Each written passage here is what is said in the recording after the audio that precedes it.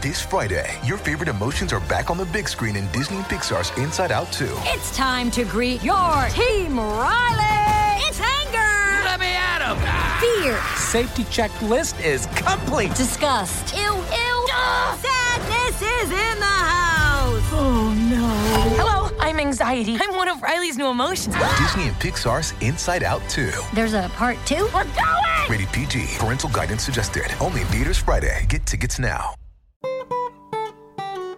You're listening to Inside of You with Michael Rosenbaum. How are you today? Ryan, good to see you. Good to see you as well. You just fixed your hair because it was a little messy a minute ago. My hair is something. insane. My hair is so long. I don't know what to do with it anymore. Have you ever heard of a haircut?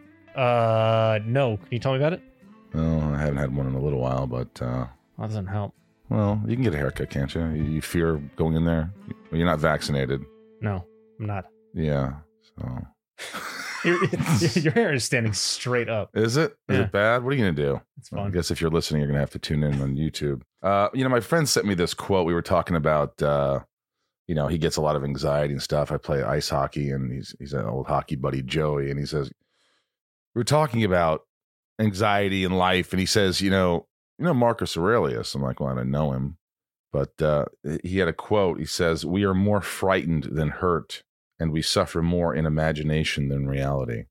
And I thought that was pretty interesting because it's our minds that F with us the most, right? Mm-hmm. We're always thinking about disaster, doom and gloom, and our minds are much more, I don't know, I think that's so accurate. It's like if I could just get out of my own head, out of my own way. Do you do that? Are you in your own way? Of course. How do we just get out? How do we just say, hey, man, life is good. Let's just whatever hits us. There's some people that either they're fucking liars that just go, yeah, I just go with the flow. And they're happy and they don't think too much. I think when you think too much, you're done. The minute you start overthinking, that's when things get complicated for me. I agree.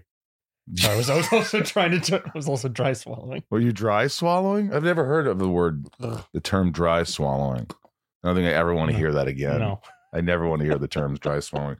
I hope you guys had a fantastic week. And if you're here for Matthew Lewis, a friend of mine, Neville Longbottom from Harry Potter's done tons of other shit too. And if you're here for him, I urge you to give this show a chance and subscribe on YouTube and Apple, Spotify, whatever. Tune in. You might just learn something every week. I know I learn things. Ryan learns things. The guest learns things. And I think all of you might. Matthew Lewis is a good buddy. We met at a convention signing autographs.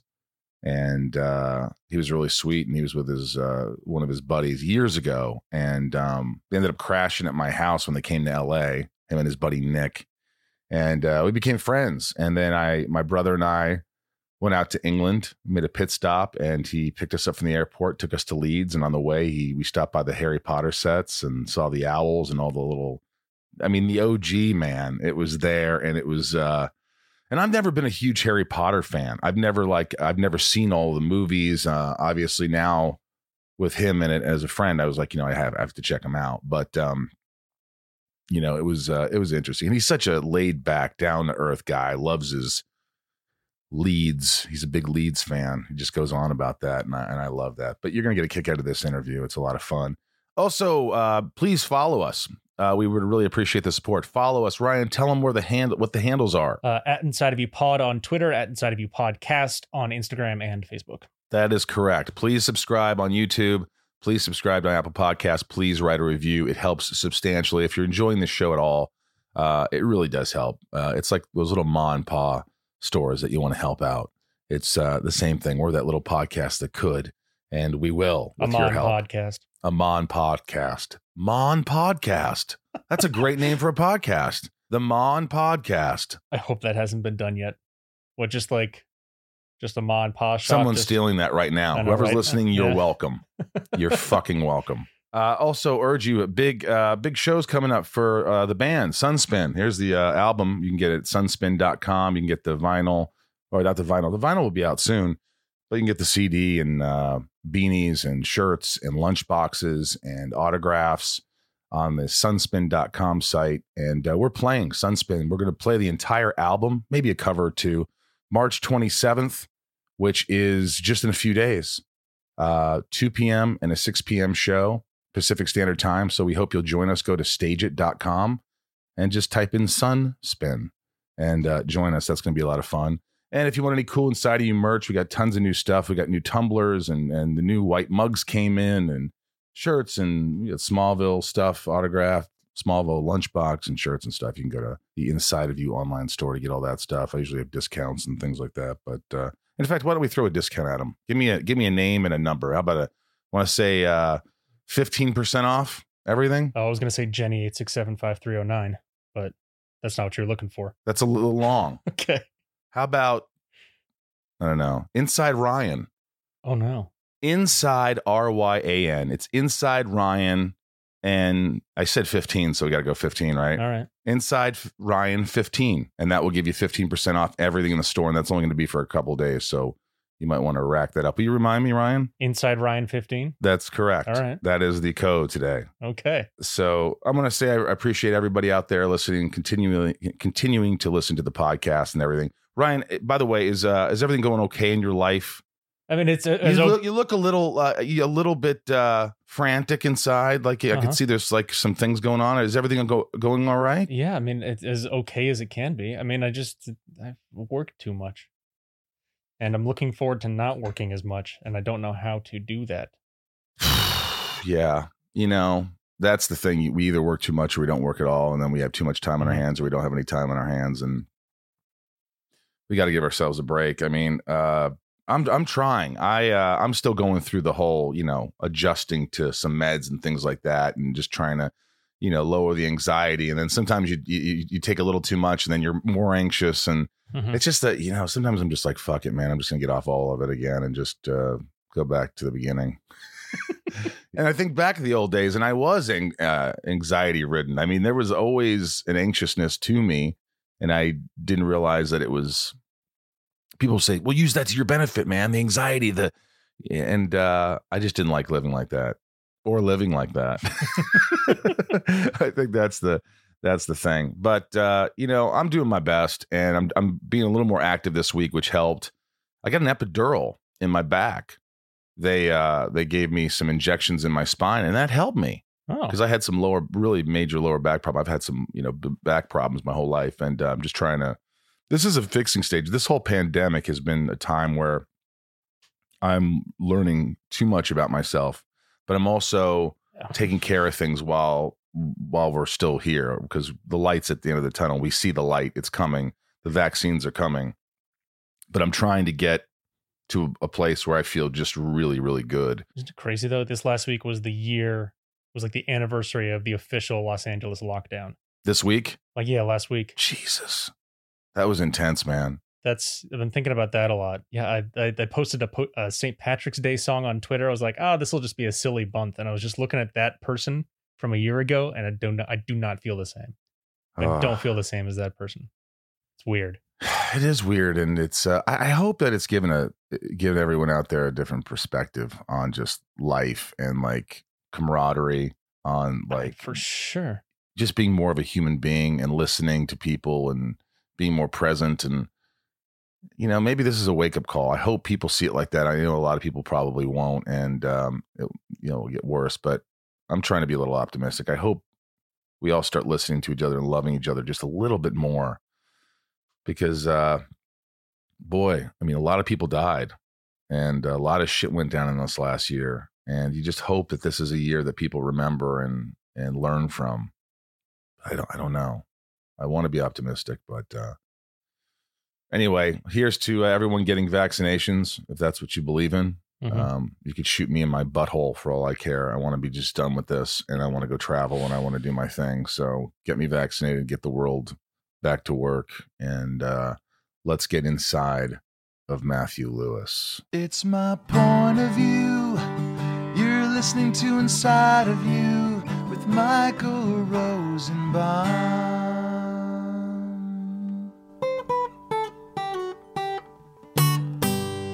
Inside of You with Michael Rosenbaum was not recorded in front of a live studio audience. Matt Lewis, by the way, do you like Matthew? Do you like Matt? Do you like Matthew? Which one? My mum calls me Matthew, but most of my friends call me Matt, so that's all right. What does your wife call you besides asshole? Clean the office. Mostly that, but Matt, I think she calls me mostly. Sports people call me Matty. Have you ever noticed that? I don't know if it's the same in the US, but in the UK, all sports people have to put there has to be like a Y sound on the end of it. Rosie. I'm Rosie. Rosie. Yeah. I'm Matty, and I've never ever told anyone to call me Matty. I hate it, but all sports people, without ever asking me, call me that. Now, you have a podcast as well. Every fucking actor now has a podcast. Pandemic podcast, isn't it? What so are you going to do? This was kind of a dream to you because you're from Yorkshire. Is it Yorkshire or Yorkshire? Yorkshire. So Leeds is obviously your favorite team. Leeds United. Yeah. Okay. Yeah. Well, first of all, my buddy right here, my engineer, you can't see him, Ryan, his family, right, is from Leeds? They're from Harrogate. And my wow, no shit. My uncles are huge Leeds supporters. That's funny. Yeah. Harrogate's beautiful. Have you been? Oh, several times. Yeah. Oh, we always been flying into Leeds Bradford my whole life. I didn't fly into Leeds Bradford. Matt, he picked me up at London Heathrow and we drove to Leeds. Do you remember that? Yeah, man. That was a good time. We were listening to We should have gone to Harrogate. We could have gone to the Turkish baths in Harrogate. That would have been nice. Whoa, wait. What, a Turkish bath? Mm-hmm. It's a bath. Yeah, it's like a spa. So you do all the steam rooms and all that, and they've got the frigidarium, which is like, the ice baths and stuff. It's good. It's nice. Are people in there with you? Yeah, you can do full naked days, I think. I've never done men and women together? Not the naked ones. I think they're not co-ed them.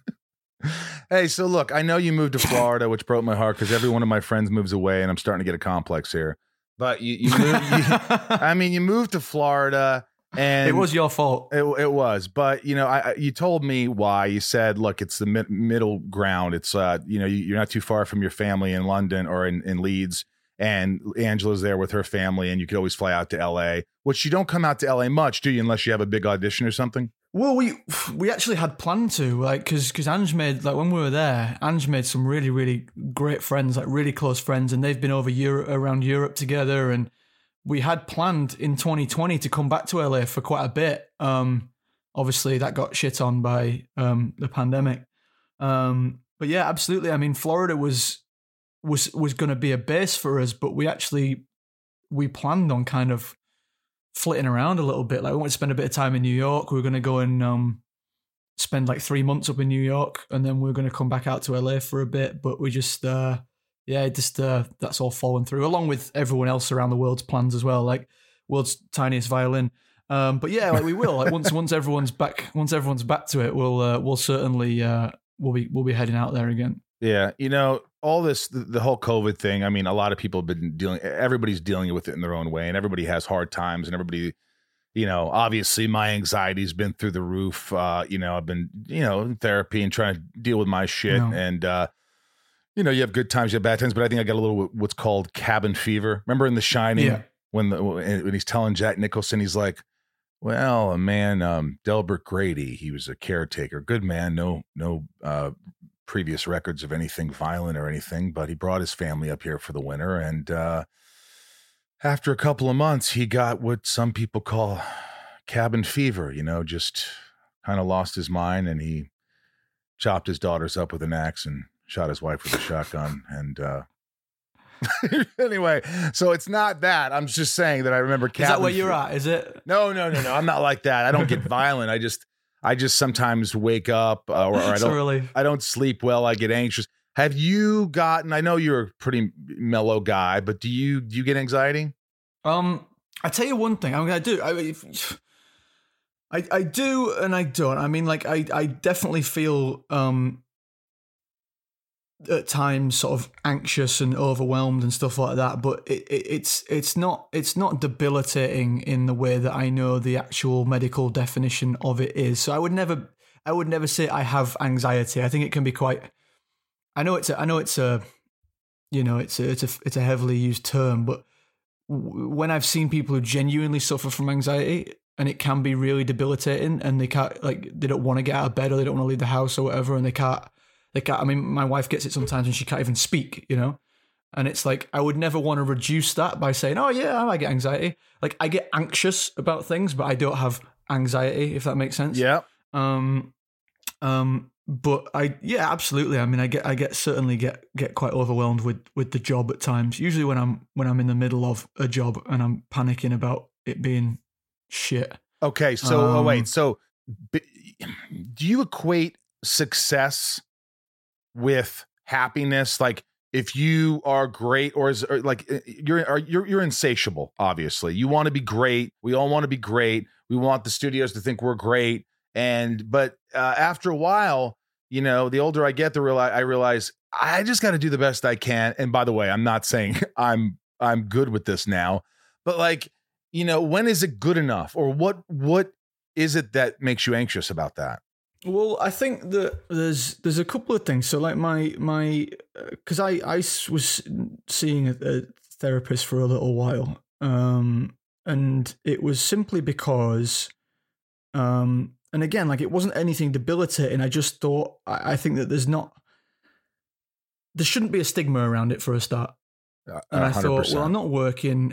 I'm a bit down in the dumps. I'm sort of like, I didn't feel fulfilled, inspired. I didn't feel inspired to do anything. I felt like I just couldn't be bothered. And even when, and it wasn't if like I was out, like self-tapes were coming in, I just couldn't be bothered. And I was like, what's wrong with this?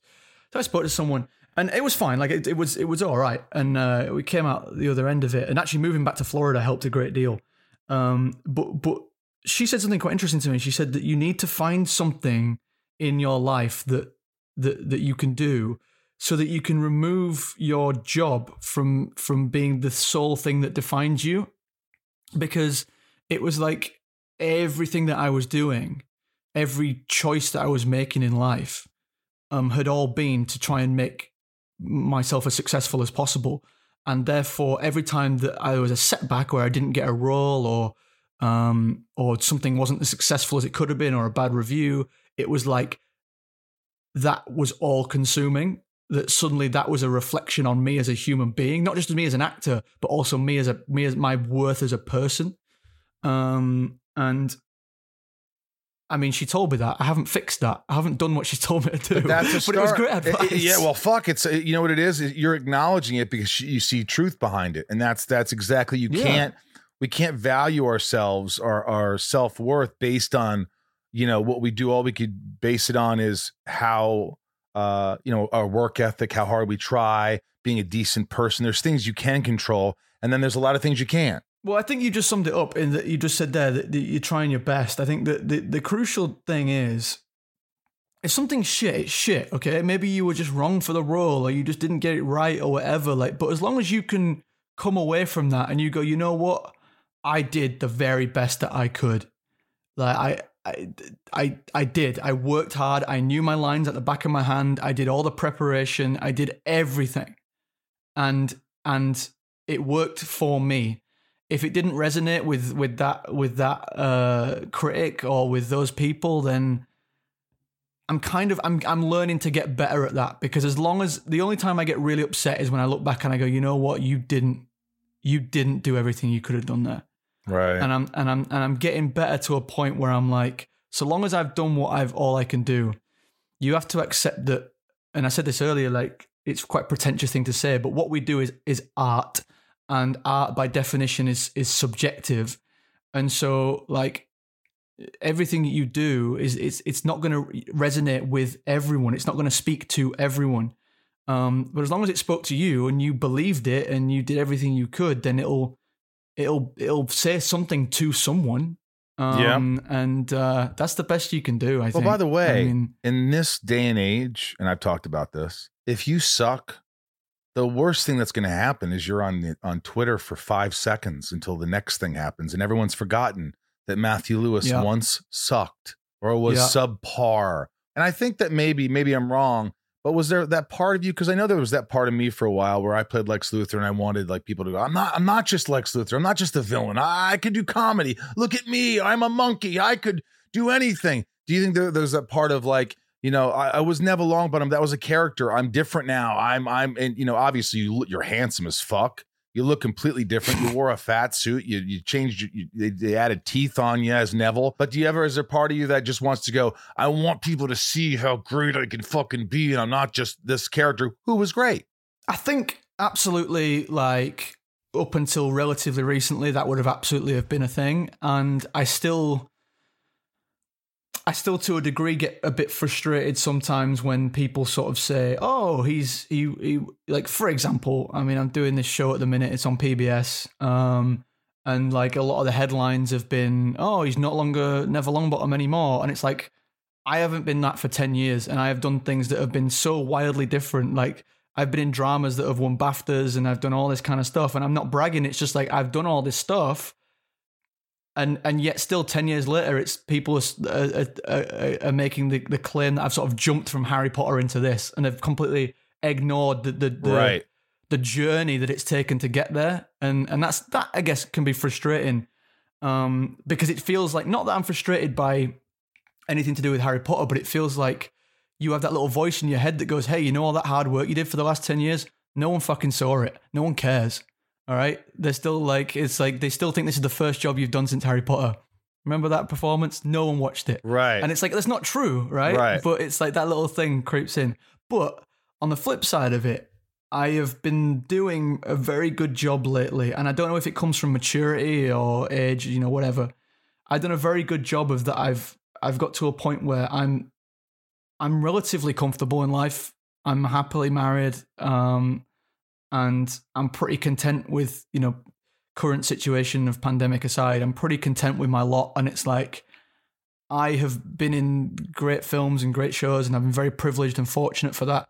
I kind of just want to work for myself now. Good. And it's like, if I do a role and someone doesn't like it, or didn't think that it worked because they could only see me as Neville Longbottom, or all this thing, I'm like, I don't give a shit, because when I was filming that for 3 months, I had the best 3 months of my life, and I got paid, and I don't care. Well, listen to this. I will tell you this, and thank you for sharing that with me. But I will say that it's a blessing that, and I know you know this already, you said this, it's a blessing. Harry Potter was a blessing. It was like, you know, we've talked about that ad nauseum. But what they do, and what I do on the podcast, for those that don't like, if I said Matt Lewis is on the podcast, a lot of people might say, I don't know who Matt Lewis is. If I said Michael Rosenbaum's on the on my own on your podcast, they'd say, who the fuck is Michael Rosenbaum? So I don't care anymore. Smallville's Lex Luthor, Michael Rosenbaum on the podcast. Oh, I love that show. Maybe I'll watch that interview. Harry Potter's Matthew Lewis. People go, oh, I want to listen to what he has to say. I loved his character. Oh my God, look, he's handsome. Now they could see you as an adult, as a man, as a good-looking guy who's doing all these things. And so sometimes I've accepted this, and it took me a while, but that what they do is they're trying to promote their show, their whatever, the best they can, so people will come and watch it and then see how great you are. So it might seem a little bit like, oh, Neville Longbottom, see how he's grown up. I mean, they're going to do that for the history of your life, probably. I mean, here's why. Harry Potter was the biggest sensation in the history of cinema. So right. You will never do anything that great. I mean, you might, but it's very well. I probably won't do anything as great as Smallville. It's just, but it's true, and I'm you know it sounds ridiculous to say, but I'm genuinely fine with that. Me too. Like, I'm genuinely just like, you know, it would be, if I don't work again, that would be rubbish, because I enjoy it, right? Yeah. And I've got nothing really else to do. I sit and play PlayStation all day. So like, I would like to keep working, but if those things are not like blockbuster movies or, you know, winning Golden Globes, like as long as I enjoy doing it, like that's if people are going to pay me to do things that I enjoy and I'm not starving, then I'm going to be all right, you know? Well, look at this. I mean, you've worked with great people, and when I look up stuff on you, like, for instance, All Creatures Great and Small was really regarded, high ratings, critical acclaim. New York Times praised you. You got to believe the New York Times, unless you're... No, you see, I'll always come up with some kind of... But what could you come up with? This guy doesn't know you. Matthew Lewis was sensational as this character. He really conveyed such a lovely fuck. Well, I mean, what would you... how do you not believe a guy who's randomly writing about you doesn't know you? I don't know. I just think that he's maybe... I don't know. I will always come up with some... It's what... I don't know whether we caught this earlier. I was talking to you about it. But I was saying about how with our industry, the outcome is so, again, subjective, but it's like there's no definitive end to it. Like I was saying that if you're a footballer and you win a game, you get to go home that night and you are happy with your performance because you got the win. If you are a banker and you made loads of money for your clients, you've done the job description is to make money for your clients. Now acting is like, yeah, okay, we got the film in the can, we made the TV series, whatever. But like whether people enjoy it, whether it's actually any good, is so in the air. It's unquantifiable, you know. And so it's just like I will always find an excuse why it wasn't good. Okay, until you are on a hit series and you've won awards and it's gone for 5 seasons, and then you have to say, okay, then what are you going to say? Oh well, that's just that. Then when is it going to be in Matthew Lewis's mind? Or Maddie, when is it gonna where your football players call you that? Yeah. Your football blows. I don't like it. Oh, you don't like when they call you it either? No, I hate it. I don't know where it's come from. They're just all sportsmen call me. I don't know why. All sportsmen.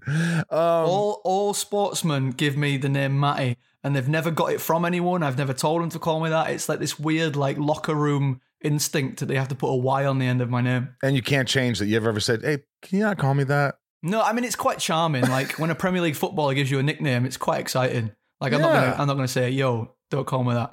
I just internally don't like it. When do you think you'll ever be content, or do you think that insatiable side of you that sort of like that gives you the drive, that gives you what you need, even though it's self-deprecating and it's all these things, it's something that it's this cyclical process that you torture yourself with, that you think you're going to just continue on in life like this?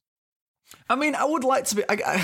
part of me thinks I would like to be one of those people who just believes everything, including the bullshit. But that's the problem, isn't it? I mean, like, I suppose there could be a happy medium to be found.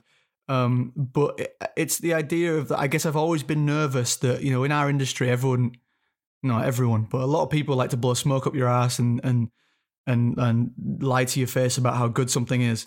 And it's like, I've always been one of those people that I'll never buy into that. I'll never believe that, you know, I'll always take that with a pinch of salt. But then it goes to the extreme where you get a good review and it's like, that guy's full of shit. He doesn't know what he's talking about. He's an idiot. Why should I listen to his opinion? And it's like, I never want to go the other way where I believe, where I guess I worry that if I take a good review and I believe it, then I'll believe anything. And everyone's, you know, Harry Potter fans are the best fans in the world. They're so lovely and so kind, and they say the sweetest things. And it's like with any fan base, you have to always worry: did they genuinely like what you did, or do they just love Harry Potter and that's why they said it? And you can get caught up in. I think that it's very easy to get caught up in fans sort of bigging you up, and then you start to big yourself up, and then it gets a bit, I don't know. I would rather be critical of myself than full of my own shit. Shit, exactly. Hey, I'm Ryan Reynolds. At Mint Mobile, we like to do the opposite of what Big Wireless does. They charge you a lot, we charge you a little. So naturally, when they announced they'd be raising their prices due to inflation, we decided to deflate our prices due to not hating you. That's right. We're cutting the price of Mint Unlimited from $30 a month to just $15 a month. Give it a try at mintmobile.com/switch. $45 up front for 3 months plus taxes and fees. Promo rate for new customers for limited time. Unlimited more than 40 gigabytes per month. Slows full terms at mintmobile.com. This show is sponsored by BetterHelp. Guys, listen, we've talked about mental health and improving your health. And, I think the stigma is going away with therapy. And it has helped me immensely. It's helped Ryan and so many of my friends and people around the world. Just talking to someone objectively and about what's going on in your life. Every time I get on, I think, what am I going to talk about? And within 20 minutes, I'm like, so glad that I did it. I don't know. And Ryan, this year has flown by. I mean, what are we? We're halfway through this year, and I think it's really important for all of us to celebrate your wins. Sometimes we're just so worried about the problems at hand that we don't celebrate those things that, hey, we're doing okay. We're making it here. and you make adjustments for the rest of the year. And therapy can help you take stock of your progress and set achievable goals for the next 6 months. Therapy is so helpful for learning positive coping skills and how to set boundaries. It empowers you to be the best version of yourself. It isn't just for those who've experienced major trauma. Therapy truly is for everyone. If you're thinking of starting therapy, give BetterHelp a try. It's entirely online, designed to be convenient, flexible, and suited to your schedule. You just fill out a brief questionnaire to get matched with a licensed therapist, and you can switch therapists anytime, no additional charge. I think that's the big hang-up. And people are like, what if I don't like my therapist? What if I don't get along? What if I'm not vibing? You switch. There's no questions asked. That's what's so awesome. It's all online. Take a moment. Visit BetterHelp.com/inside today to get 10% off your first month.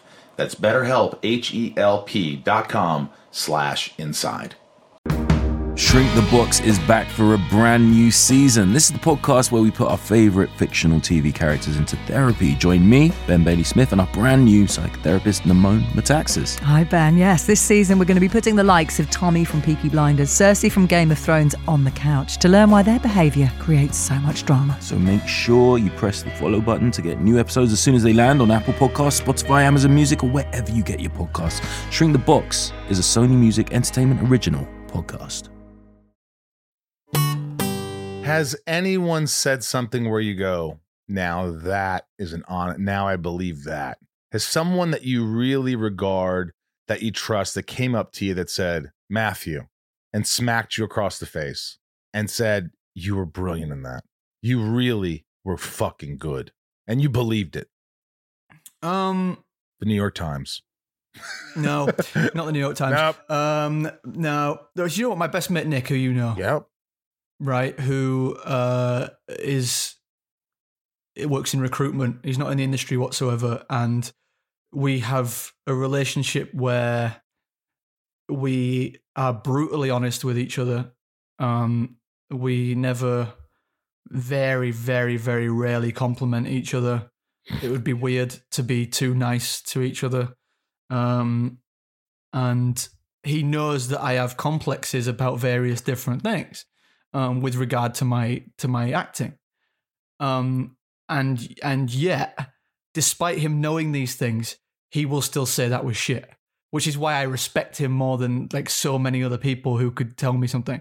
Everything is shit. He says no, but he will tell me if something is shit, and I'm like, well, he knows that would genuinely like fuck me up. So if he's saying it, then I could take it as like that's legitimate. But on the flip side is if he thinks something's good. He will. When he tells me it's good, I'm like, fuck. Wow. I mean, what does Nick know? He's a Philistine. He knows nothing about art. But if he enjoyed it, then you know, maybe. What did he like? Maybe it was all right. What did he like? Did he like when you played Emilia Clarke's boyfriend? I don't think he saw it. Good friend. I think what did he see recently? Baby Dunn? No, he enjoyed Happy Valley. He liked Happy Valley. I think that was it. And had that make you feel when he said it really made you feel good? Yeah, I thought it was pretty cool. That was nice of him to say. That was a nice thing. Again, like he's not the Hollywood Foreign Press. But, will you believe them? Because I'll tell you what, a lot of the shit that they put out there is shit. I don't believe anyone. The point is, I don't believe anyone. I can't take compliments, all right? I've got a problem. I've got a complex. I don't know. Well, when your wife looks you in the eyes and says, you're very handsome, do you believe it? No, she has to say that. What? What happened as a child? Because I know you had good parents, right? Yeah. But where does the complex, I like to dig deep. Where does the complex come from, you think? For me, I could tell you exactly what it was. My dad told me I wasn't smart. I didn't do good in school. My mom told me right in front of me that my dad's favorite was my brother Eric. There are things that I will always remember that make me go, this is why I am that way and why I have anxiety, why I feel dumb. And that's why I work on them and realize, no, they were just shitty parents at that point to do those things. And I'm not those things. I wouldn't be here if I was that dumb. I wouldn't be here if I was that. So what happened as a kid or something that made you feel this, I don't know, less about yourself? I think it's more of a defense mechanism, to be totally honest with you. I think if I was, again, how the fuck do I know? But I think it's more of it is a way for me. I think that the idea is that throughout my life, things have sort of got, like balls have got rolling And then I've gone, oh God, this is worrying now, because if this does quite well, suddenly you're up on that pedestal to be shot down, right? I had it with this podcast. So I'm doing this Leeds United podcast, and I was quite nervous about doing a podcast to begin with. You're hosting it. You know, yeah. So originally it started off that me and a couple of friends, we got together and said, let's make a podcast about Leeds, just us. And we got a guy, an ex-player called Jermaine Beckford, to come and do it. And it was going quite well for a few weeks. And I was really nervous about it, because I was like, once you put that out there, you're putting yourself out there and saying, here, I have an opinion on this. Come and take a shot at me. And I've always quite enjoyed sort of just keeping my head down with regard to that stuff, because if you don't put your head above the parapet, no one can blow it off. And so I've not really done it very often, and it ended up doing really well. Long story short, Leeds United, the actual club, got in touch and said, would we like to do the official one? So we've merged our podcast into, we are now the official Leeds United podcast. Right, shit, now this is a Premier League club, a global franchise that people are going to be listening to. And that's when I get my anxiety, where I'm like, fuck, like, now I'm in a position where people, can criticize, they're actually going to be listening to me, they're going to be paying attention to me. And I was very close to sort of pulling the plug. So I was like, I don't know if I want that kind of attention. I don't know if I want to put myself in that spotlight to be taken shots at. And I did. I went on with it because I developed a few years ago like an attitude that if it scares you, you should do it anyway. But my instinct is always to just go, no, I'm all right. I don't need to do that. And it's kind of like that. I hate rejection, and I hate like bad press or bad reviews so much that I'm like, you can't get badly reviewed if you don't do a play. It's like it's like this defense mechanism. So the reason I think that I don't believe shit is because it's like, but if I do believe it, say if I go and read 99 reviews of a film, okay, and they're all great, and I believe all of them, I go, brilliant. I know eventually I'm going to read one that thought I was terrible, and that's going to fucking undo everything and make me feel 10 times worse. And so I just think, well, if I just don't believe any of it, I don't have to worry about it. But Matthew, and I can ignore the bad ones as well. If you take a test, you get a 99, it's an A. If you get a 90, it's an A. Even if you get an 80, it's a B. I know it's... For me, I know it's I got 61s. I passed. 61%. If 61% of people like you, you still pass. Rotten Tomatoes is the biggest hunk of shit I've ever looked at. I don't know how they do it. I know it's all these people probably that get paid off, but they say some things are such shit that are so great. They say things that are brilliant are shit. They give things 100% that are like a 70 at best. I mean, this is just bullshit.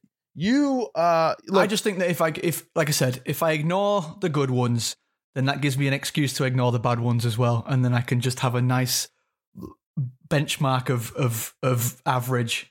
But The Guardian praised your performance in Baby Done. Fuck. I mean, what do you want? The New York Times.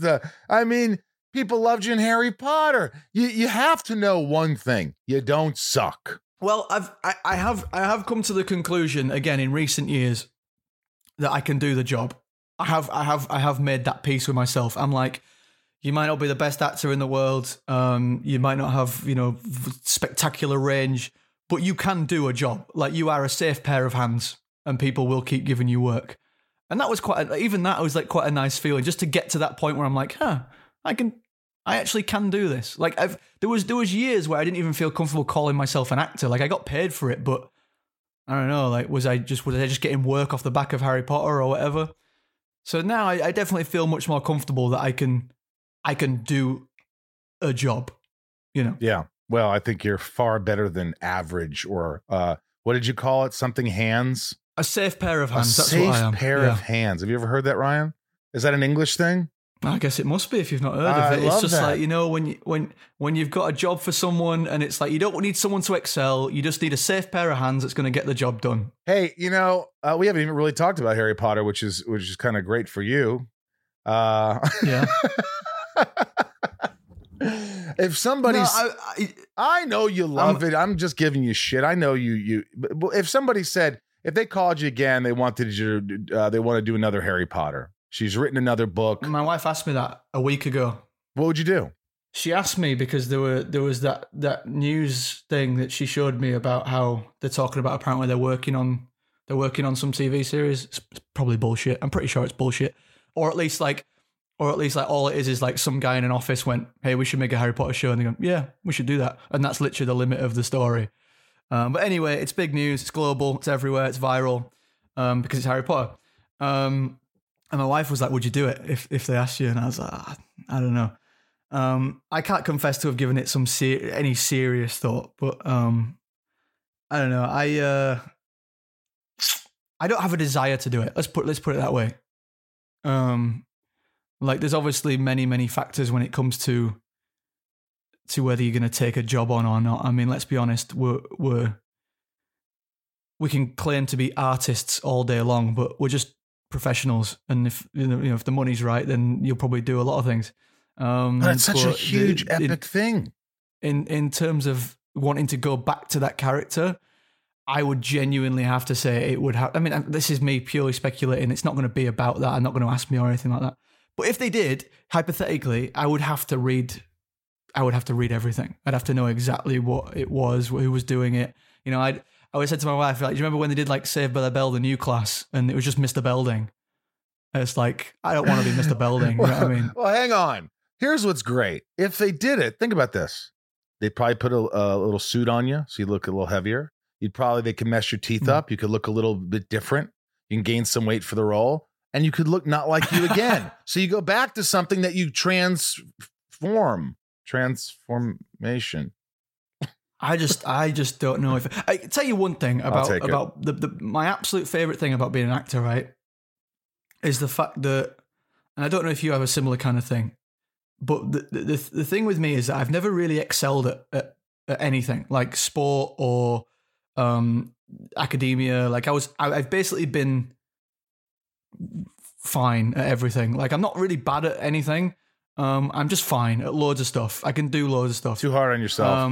And so the thing with acting is that I've never actually had to sit and choose a profession, because with acting I can do all kinds of different mad shit. Like I can play soldiers, I can play police officers, I can play wizards, I can, whatever the role takes, I get to adopt a whole new lifestyle and a new, I get to play dress up, I get to get in costume and play make-believe. And then when I've done with that, I get to move on and do a different one. I've got a really short attention span and I get bored really easily with stuff. And I'm really good at focusing all my energy into something for a really short space of time. Like I will get when I'm on something that I'm enjoying, I'll be obsessed with it. I'll be obsessive. I'll wake up in the morning. I'll be like, first thing I think about, I want to do it. And then after about a week, I go, yeah, I'm bored now, and I'll move on. Which with acting is so great for me, because I can be fully invested in a role for a couple of months, and then I go, yeah, I'm done with that now. I get to go and do a different one, and it just keeps it fresh all the time and exciting. And I guess off the back of being in Harry Potter for 10 years, I really enjoy the freedom of being able to do that. And I have kind of shied away from a lot of roles and stuff that have been, this could potentially be another 7 years, and I'm just, even without, like, I'll do the self-tape or whatever, but I can feel it when I'm doing the tape, like my heart's not in it, because it's like, I don't know if I want to do something for 10 years. Yeah, I do the same thing. It's a lot of, it's a commitment. It's be careful what you wish for, because I'm extremely grateful, and I always have to preface it with that. But when I did 7 years, 10 months a year, I'm on that show, and I didn't see my family much, and that's what you're doing. That's the role you are. That's it. So you got to weigh the options. Go, wow, success, fame, money, all this, no life. Or it depends if you're struggling too. It also depends if you're struggling. Yes. I would work at McDonald's. So if we're both working at McDonald's, I would do whatever I worked at McDonald's once. That's what I mean. Like, I think it's very often that people go, like, you talk about the industry and there's like, if people take a money job or whatever, there's an idea of it's selling out, or you're not you're not respecting the art form, or you whatever. It's like, at the end of the day, it's a fucking job. All right. We're all trying to earn a living, okay? We didn't all make $25 million on our last movie. So we're all trying to get Ever. to the next job and make our next paycheck or whatever. It's like if I've taken a job because it's money, it doesn't mean that I'm selling out. It doesn't mean that I'm like I'm not going to do a good job. I'm still going to give 110%. I'm going to earn that check. It just means that maybe it's a piece of shit. How often do you audition for American characters where you have to get rid of your English accent? How many? What percentage? Yeah, quite a bit. Quite often, actually. Is it hard for you? No. So I much prefer doing accents. In fact, the last film I did, Baby Done, was my own accent, and I really struggled with it. I hate doing stuff in my own accent because I just find an accent is... So some people find it a bit of a straitjacket and they find it quite difficult. I go the other way in that I can fully immerse myself in a character when I find their voice, when I find their accent. That allows me to just slip into it so easily, and then suddenly I have a loss of inhibitions. It's almost the complete opposite. The straitjackets come off for me. I find my own voice a straitjacket in that when I'm using it, I struggle to differentiate between myself and the character, and I have mixed thought processes that go on in my head, and that just gets confused, and I struggle to commit sometimes to an action or to a line or whatever, because I don't know who's saying it. Wow, so your own voice bothers you, your own accent. Doing that, you'd rather prefer not doing. That's rare. Usually people want to, it's easier to be, talk like this and have a conversation. So you prefer, what is your favorite accent to do? It's probably, I really enjoyed doing, so I did a show called Ripper Street where I played a Cockney, or East End of London. And that was quite fun because I was living in London at the time, and you get cabbies and you go around London, get on the bus or whatever, and you can hear people talking, and it's weirdly, it's always an accent that I'd sort of done, like just pissing about, like at home and stuff. I'd do it all the time. So that was quite fun. I quite enjoyed doing that, and that was one that I really, as soon as I did that, I felt me, Matthew Lewis, sort of just slip away instantly. Let me hear a little Cockney. No, you can go and pay to stream it if you want to hear it. Teach me a word. How would I say, hey, great to see you, Matthew? Great to see you, Matthew. It's great to see you, Matthew. They do a lot of Fs. See, Matthew. I was right. I said Matthew. It's great to see you, Matthew. Matthew. Yeah, like that.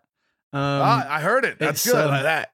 Right. Yeah, that's like. What about a country accent? I always notice, like, there's an actress on a show right now. I'm not going to say anything, but it just irks the shit out of me. She does this Southern accent, and she's English. Oh, yeah. English. She's English. And it fucking destroys me when I watch. She's like, well, I don't even care where you're from. And I'm like, stop. Nobody. It's just like, it's so extreme. I mean, she could have done a subtle Southern accent, but it's like, well, I don't care where you're from. Do you know who the accent I absolutely adore? And I can't do it for the life of me. My wife can do it so well. Is the girl from, I should know her name because she's fantastic, from Ozark. Who plays Ruth? Oh, she's brilliant. I've only seen the first season, but she's brilliant. Oh my, she's so great in the show anyway. She's fantastic, but then her accent is just, I but she fits that. She fits like you believe that she's down there. Like she. Oh yeah. I just buy it. But this other one was just came in. It was weird when I was listening to it. But it's tricky as well with accents. Is that I think a lot of people think that it's just as simple as vowel sounds and away you go. And the reason why I think that accents help me get into character more is accent is so much more to do with rhythm than it is to do with actual sounds, in my opinion. And I think that once you get the rhythm of an accent, I don't know, it's the way someone talks. You can there's just things like so I just did All Creatures Great and Small, and I was playing a really posh guy who had loads of money, sort of spoke very Queen's English. I guess even more posh than James Bond. Like the Crown, kind of the thing that Crown, people, like very uppity, very. Yeah, exactly. And the rhythm of him, just it spoke to me so much about how he behaved, and that there was certain dialogue actually that I read, and I was like, he wouldn't say that. It doesn't. It sounds ugly in the accent I'm doing for him, and you just sort of tweak it a little bit, and I don't know how to describe it. It just, when you get it right, it clicks, and it's really, and I think that it's quite understated finding a character's voice. I think for me personally, it's huge for me. Are you into weird, spooky, and strange history? Horrifying History tells you about the side of history that people don't normally talk about. We tell the tales of haunted places, infamous true crimes, unsolved mysteries, the paranormal, and then we look to history to see where the truth actually lies. Want to get spooky with us? Horrifying History, part of the Believe Network. Just search BLEAV on YouTube or wherever you listen. Who's the best actor that you loved working with the most? That's a terrible question. The actor you loved working with the most in the history of your life so far. Another terrible framing of a question. That's hard. Alan Rickman. Obviously, like, it feels ridiculous to sort of say anyone else, really. There's people who I feel that I've had closer relationships with, and people who have probably taught me more. But just the level of just how good he was, and how fortunate and ridiculous it was for me to have been working with him at that age. It seems a bit stupid to even suggest anyone else. I mean, it's just, I watch his performances now, and I'm just like still going, just fuck, like, I wish I could have that time again. I wish I could go back and work with him again. And from like what I know now, from everything that I've appreciate of him now. But I was a stupid kid, kids are stupid. Well, you were 17 at the end when you had scenes with him, right? No, I would have been 20 years old. You were 20 years old, so you were an adult. Yeah. I just, I was very, I wasn't the outgoing, charming man that you speak to now. I was very, very shy back then, and I didn't, I guess take advantage is the wrong word, but I just didn't, I didn't dare speak to hardly any of them, to be honest with you. I just was terrified of them for no reason whatsoever, because they're all of them were so nice and so friendly. And, people I've spoken to years later, like Michael Gambon and Robbie Coltrane and a few other guys that I've sort of since become friends with years later. I wish I could have had that relationship when I was younger. I just didn't. And obviously, sadly, Alan's one that I never got a chance to meet again after the final premieres and stuff. And I just wish that, I guess we all have these regrets of when we were younger. We look back and we go, oh, fuck you, idiot. Why did you do that? Or why didn't you do that? But I do wish I could go back and work with him again, knowing what I know now, if that makes sense. That's pretty profound. And it's sad. It's like, but that's like, you take it as, this was a great moment. I got to watch him work. I got to work with him, and you take it for, take it for what it's worth and what you did. Even like telling them, like, I guess they must hear it all the time. Like, people like that must genuinely hear it all the time. Oh my God, I'm your biggest fan. Oh, I think you're amazing. But, as a young actor, like, these are people who have shaped you in ways you didn't even realize just from a film you watched when you were 9. Like, you know what I mean? Like, they have had an impact on your career without you even realizing it, some of them. And I don't feel, I did tell Alan that actually on the last day. I did say something along those lines. What'd you say? But so many of them I didn't. Well, I think I must have told you this. On his last day, I went to his trailer, and even knocking on his door, fucking terrifying. And I just said to him, hey, I know it's your last day, and I just wanted to say, this has been incredible. Like, to have worked with you for this long. I know that we've not really spoken very much, but I just wanted to say that it wasn't, it was because I was terrified, but you were incredible, and I just want to say thank you for allowing me to work with you for 10 years and not ever shouting at me or treating any of us anything less than your equal. Wow. And he was like, come on in. And he put the kettle on and we had a cup of tea and we just chatted about what I was going to do, in my career going forward and what he recommended I do. And yeah, I mean, it was just, I'm so glad I did that. I wish I'd done it 5 years earlier, you know what I mean? But I was, at least I can say I did that. Like, that's one thing. Like, I never did that with anyone else. I didn't know that story. Oh, yeah. So, because he was, I think he was, I don't know what his job title was, but he was quite important at RADA at the time. I'm not entirely sure exactly what he was. Like, he was president or something of RADA, I don't know. And he was talking about how he thought I should go to drama school. That was probably him very politely criticizing me. I'm kidding. But this is what goes through my head all the time. Right. But he did say, you can do it. He said that to me. Those are his words. You can do it. But his point was that I would need, my skills would need honing. And he was absolutely right about that.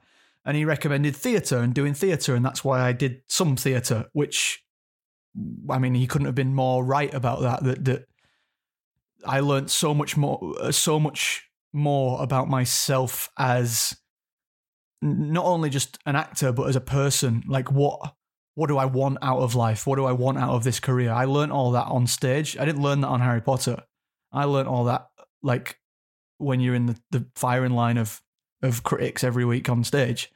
I developed all my thick skin and thicker skin doing that. And that's what I think he was telling me to go and do, because doing Harry Potter, you've got it easy. You can hide behind a lot of people. You can hide behind scenery, for crying out loud. You can get away with a lot when you're doing 40 takes of every scene and you've got spells going off and explosions and all this. They can just chop that to pieces. They're going to make everyone look respectable, So were there, were there times where go ahead, sorry, finish that.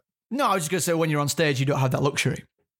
Did you see a lot of people, like some people who just couldn't get their lines out, and then you watch the performance, you're like, holy shit, they cut them perfectly. Yeah, of course. I mean, I still see that. I still see that on TV shows that I've done. I can't get the lines out. I can't get the fuck. What is it? What is it? Fuck. Yeah. I mean, I think that's one of the important things as well about and not just Hollywood, but just the industry in general, is that what people have to believe at home is that it's all make believe. It's all curated, to make the person look as good as they possibly can do. And that's not me being critical of performances of people at all. I'm just saying that people have to be realistic about these things. Whereas in theatre, again, you don't have that luxury. It is, you're on your own. You're out there, you're on your own, and you are bearing your soul in a way like you're saying to all these people in the theatre, here, guys, this is an expression that I feel and I hope you like it. And they might like it, they might hate it. And that's quite a terrifying thing to do, really. I guess it's like writing a song. You write a song and you play it. It might be the fucking worst song of all time, or it might be brilliant. You don't know until you play it in front of people, but it's come from here. Right. And that's a very bearing, naked, vulnerable thing to do. That's where the thrill comes from, isn't it? I guess we all must be adrenaline junkies in some way. Oh yeah, it's funny because I get this adrenaline. You get a job, and then you go, oh my god. Then you go into the fear stage, and then you start working. Shit, I've got to do it now. Yeah, and you start working it out, and you're like, okay, maybe I could do this. And then you get to set. There's just all these emotions you go through. It's kind of crazy. All right, this is called Shit Talking with Matthew Lewis. This is rapid fire. Little Lisa, can you share with us one of your favorite behind the scenes moments that happened on the set of Harry Potter? One that maybe you haven't told. They've got to be supposed to be quick fire, isn't it? I hate these questions. Because, do you know, I'll tell you why, just quickly while I think of it in the back of my mind. I hate these questions, right? Because we've been answering questions like this for like more than 10 years now. And I always feel it's not fair to say the same old shit. So I try and think of something new and I can never think of anything. And so I get really stressed because I want to give something that's See, you're new so and hard on exciting yourself. and people not heard before. You could just come up with something. It could be the same thing you've said before, but just quickly, a behind the scenes moment. What's the one thing that you remember? Okay, so I remember one time, speaking of accents, I remember one time on Harry Potter 1? Philosopher? I had to say a line, has anyone seen my toad?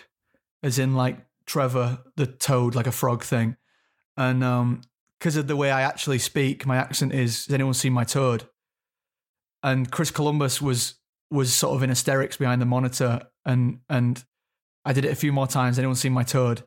And eventually he had to come out and he says, Matthew, it sounds like you're saying, has anyone seen my turd? And it sounds like you've hidden a little shit around the common room. And people, American audiences are not going to understand what you're saying. So I had to work with Sandra Fries, who was like our voice coach, to figure out a way that I can say, has anyone seen my toad instead of turd? And I haven't seen the film in like fucking 20 years. I don't even know if it's I think they probably cut it out. I don't know. I think it sounded so much like I was saying, has anyone seen my shit? That's brilliant. That they cut it out. That's a great story. If you could, Leanne, if you could only put one thing on your bucket list, what would it be and why? I want to go. So I had a few things on my bucket list, and I've managed to inexplicably tick off quite a few already. So I wanted to go. I had three. I had a bucket list of 3, which is me just bragging about cool shit I've done. But I was going to do great white shark diving, a bungee jump, and a skydive, and I've done all 3. So I've been thinking lately, like now that we're all in lockdown, like what the fuck am I going to do when we come out of lockdown? And one thing I want to do, which I don't know if is going to speak very much to the American audience, but I want to go and watch an Ashes series, which is cricket, down under in Australia. So it's England v Australia. They play every 2 years. They've been doing it for 140 years or whatever. And I want to go and watch one in Australia. They alternate home and away. And the next one is the end of this year in Australia, and I really want to go.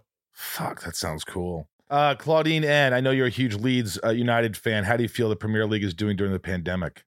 It's been the mental season. It's been crazy, the craziest season I've ever seen. I think that everyone is I guess suffering is kind of the word. Teams are suffering from the pandemic. Obviously, no one's got any money, so no one's signing loads of players.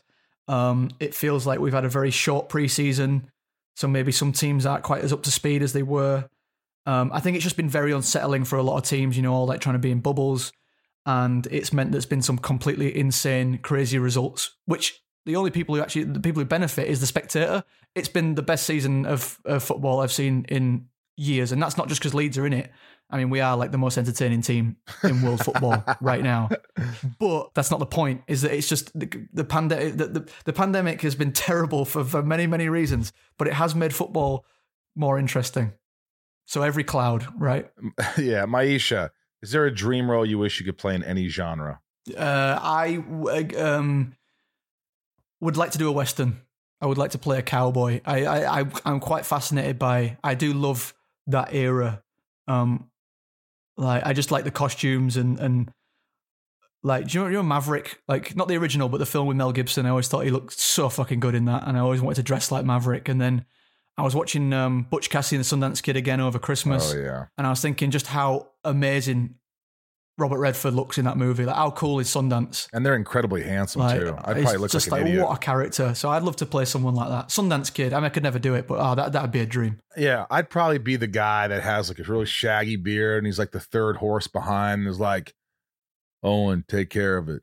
And I'm like, you got it, boss. I'd be that guy. I'd be like, yeah, I'll take care of it. I'd be that loser guy in the, when they're trying to blow up the, they're trying to rob the train, right? And there's that little guy who's locked himself inside, and he's like, I work for E.H. Herman of the Federal. I'd be that guy. That'd be me. I would take both those roles for us to work in a Western. Yeah, right. Let's do it. Last one, Taylor K. What was your favorite Harry Potter film? I know you've been asked it. And did you keep any props from any of the movies? Anything?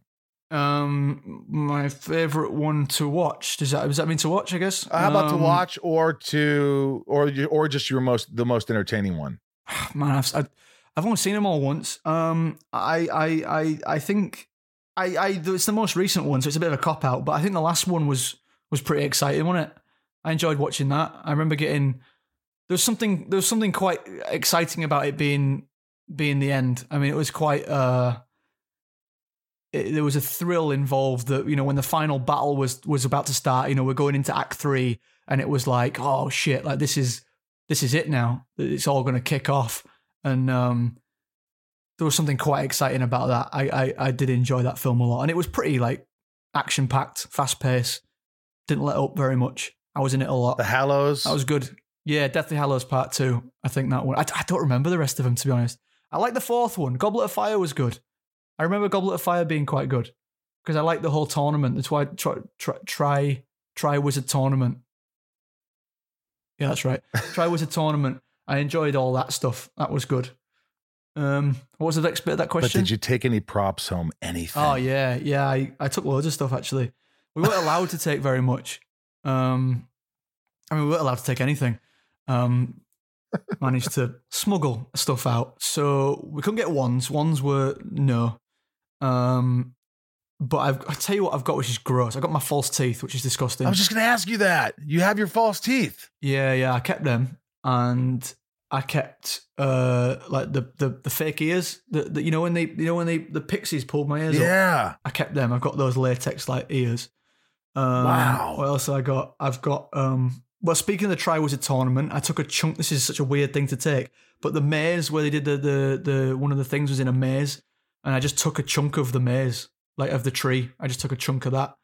I've got my entire costume from the final movie. That's great. I won't say who did it because that they might be able to figure it out. But someone came into my dressing room at the end of the day, on the last day, and was like, "Do you want this?" And I said yes. They said, "Put it in your bag right now, and I will leave the room." And I said, "Okay."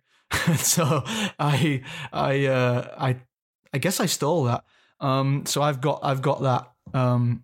Which is cool because when you go to the museum and they have the one there and they say, "Oh, that's the one that you wore in the film," I'm like, "No, it's not." Because I've got it.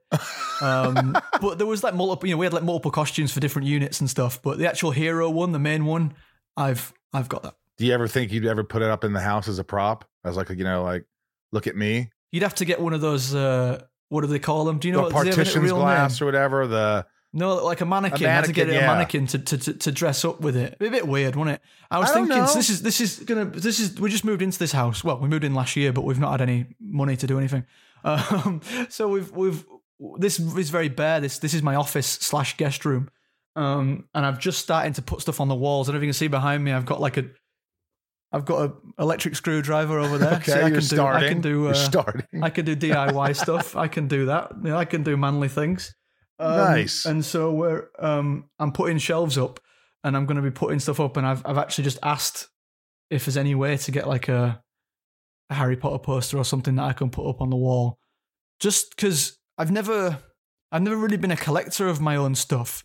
I've always found it a bit embarrassing, a bit cringeworthy, a bit. I don't know. I'm always so desperate to not be self-promotional and not be self-aggrandizing, I guess. I don't know. I don't like to show off very much. So I never bothered to get anything like any like magazine covers that I've been on or film posters. I don't own any of this stuff. And I just suddenly thought, like, maybe again I'm getting older or whatever. I thought it'd be quite a nice thing to put up actually. So I know you are. Do you know what? It's funny because the reason I said to my mate, I was like, do you know what? Every time I go around an actor's house, they've got all these amazing posters and photographs of them with like people. I remember that one of you and Clint Eastwood, and I'm like, why the fuck don't I have anything up? Yeah, well, by the way, if it's okay, like my thing is, it goes in your office or maybe your podcast room. Nothing else. Like for me, the rest of the house you don't touch. But if you want to keep pictures of you and actors and things and stuff, it can go in your office. That's you. So have a Harry Potter poster. Put up your suit. I mean, I feel like I looked at the picture of you and Clint Eastwood while I was having a piss. Was in the bathroom downstairs. Oh, that was in the bathroom screening room. But I took that down and I put a taxidermied piranha fish there instead. Okay, but no, you're right. But I should I think the idea is that there's a level of humility that you can have. But then sometimes you can go, you know what? That was fucking cool. I'm proud of that. Fuck yeah. And I haven't quite got there yet, but I would like to be able to do that a little bit more. I'm really bad at self-promotion. I'm really bad at it. I don't like doing all that stuff. Well, look, I love that you do therapy. I love that you're constantly working on yourself. I think you're terrific. I think you're a great actor. I think you've done a lot of great stuff, and it's time to start going, hey, I'm good. I'm humble. You really are hard on yourself. I'm hard on myself. It's amazing you don't have more anxiety because, being hard on yourself is taxing because you got to love yourself and believe in yourself and all these things. And it's easier said than done. And I think that takes a lot of work, but I think, you're on a good path and you're a lot younger than I am. What are you, 31 now? Yeah, 31, yeah. Jesus, man. That means when I was 16, you were 0. Well, look, man. I just think, I think it's about context. I think it's about appreciating that our industry is fucked in so many ways, and that you get scrutinized and put on the spot, and you're all based on how you look, and like so few industries in the world, people can openly slag you off on social media or whatever, and it's encouraged. Like people do that, and it's fine. Like, and I think that you have to look at it in context and go, yeah, but we're also doing what we love. Not many people get paid to do what they love, and we're handsomely, rewarded for it. And it's sort of, you just got to take it on the chin, and ultimately, and here's the key thing that I'm trying very hard to do in recent years, and I said this earlier, and I think everyone in every industry can benefit from this, but it's like, do it for you. Obviously, you've got to get money money in the bank and whatever, but do it for you. Like, when you go, and I say this to every time someone asks me about, how do I become a young actor? What do I do? What's the best advice? I've got no practical advice for actors. I don't know shit about acting. I make it up as I go along. But what I'll say mentally is that you just have to appreciate that what you are doing all has to come from here. Like, for it to be real and believable and accurate, it has to come from here. And just because someone else's lived experience isn't the same as yours, and so they don't get it, it doesn't mean it's not right. And it doesn't mean that someone else won't get it. So when you go into a casting room or you do a tape, you go, hey, this is my truth. This is what I'm bringing to this character. This is what I think works. If you don't get it, it doesn't mean it's shit. It doesn't mean it's wrong. It just wasn't what they were looking for. But someone else might have liked it. I don't think there's such a thing as a bad actor. Okay, well, there are some bad actors. I don't think there's bad actors on film and TV. I don't think bad actors get jobs. I think lazy actors might get jobs. And I think that certainly, like, take Nicolas Cage, for example, right? He does some mad shit, okay? Completely mad choices, really wild. But it speaks to some people. It might not speak to everyone, but it speaks to some people.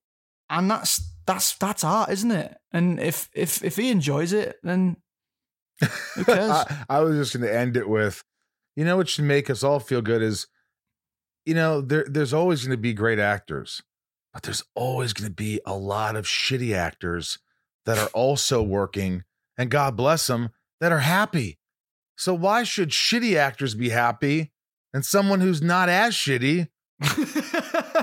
Now, I'm not saying me, I'm saying in general. So it's like, look, there's everybody. There's actors that are like, they know they're not that great, but they're working, they're doing whatever, and they're happy, and we can't all be De Niro. We can't all be whatever. Right. You got to do it for you. We got to do it because we love it. We got to do it because also when, even this podcast, like I was thinking of quitting it a while back, and, then I realized, wait a minute, there's people who benefit from this and people who really love it. And I go, and the big question was, do you love it? And I'm like, yeah, that's it. I kind of do. That's the question. And that is fulfilling, to do something you love. My brother's like, I heard your new song today because I'm coming out with a new album. And he goes, I really love it. I go, yeah. He goes, what are you going to do with it? I go, I don't know. I'm not going to ever be a rock star, but I did it because I really just love music. It's as simple as that. And particularly in a pandemic, we're all in lockdown. We're all fucking trying to figure out what to do with ourselves.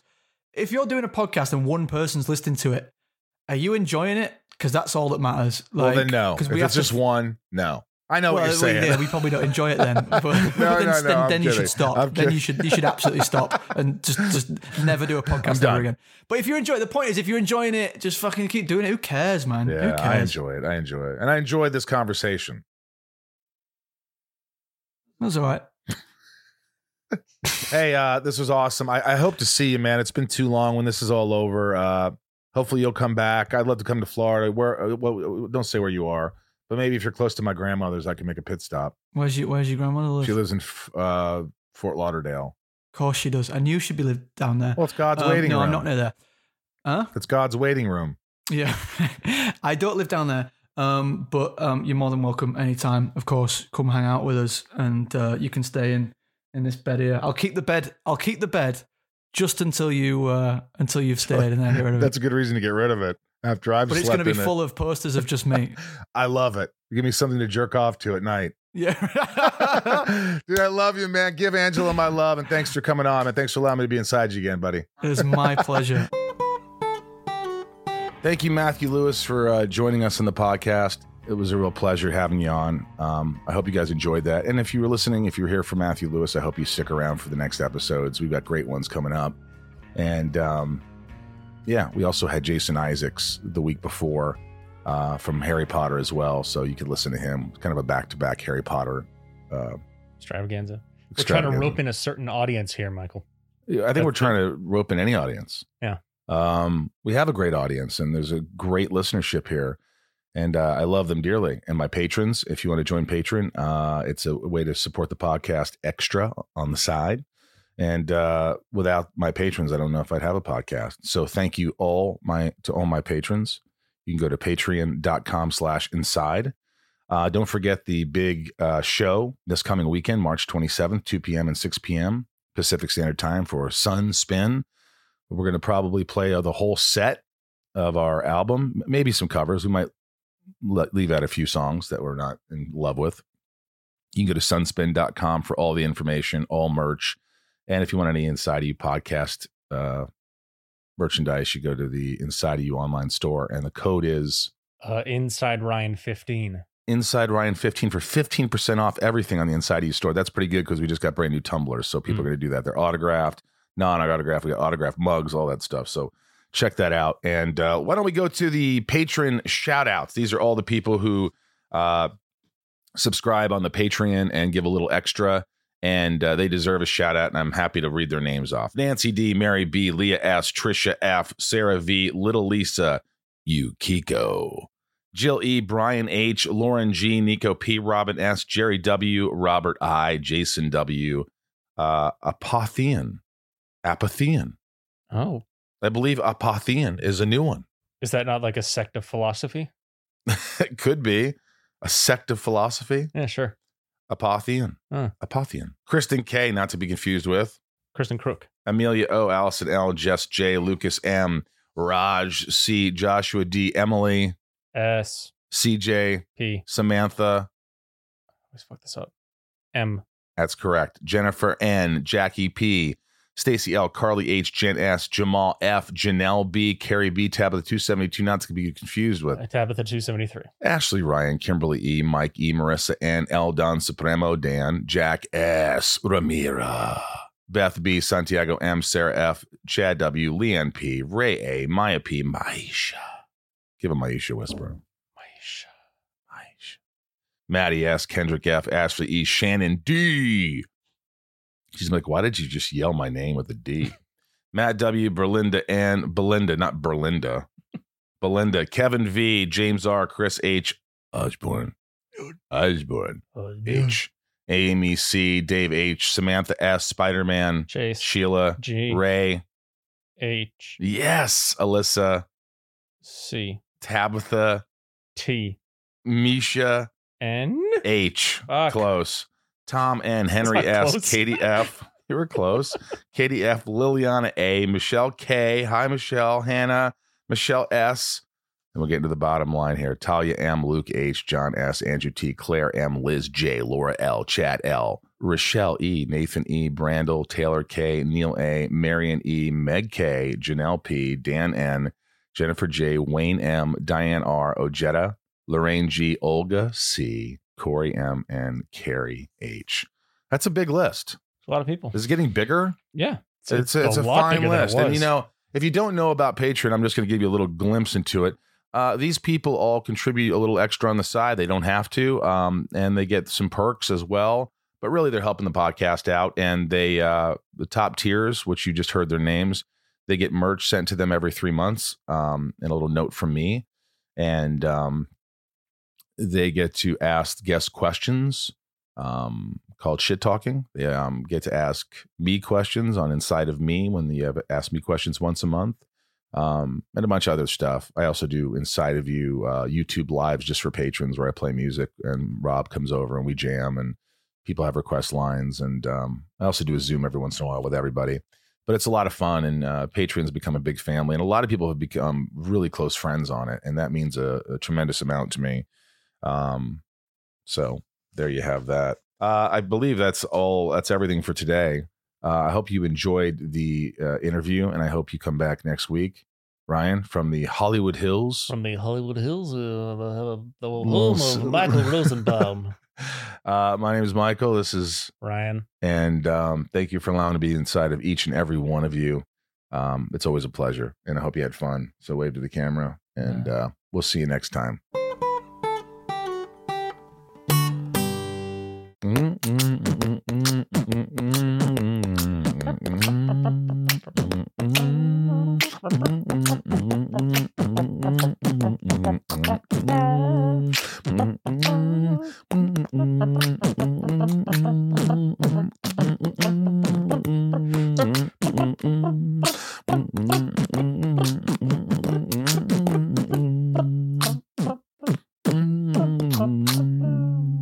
You know what that was? Back to Life. Got it. Hey guys, welcome to the Candy Valentino Show. I'm Candy Valentino. I was a founder before I could legally order a drink. And for more than 2.5 decades, I've built, scaled, acquired, and exited multiple businesses in diverse industries. Now my goal is to help you by sharing the knowledge that I've learned, the mistakes that I've made, and the wisdom that I've developed over my journey. Bi-weekly episodes every Monday and Thursday. The Candy Valentino Show, wherever you listen.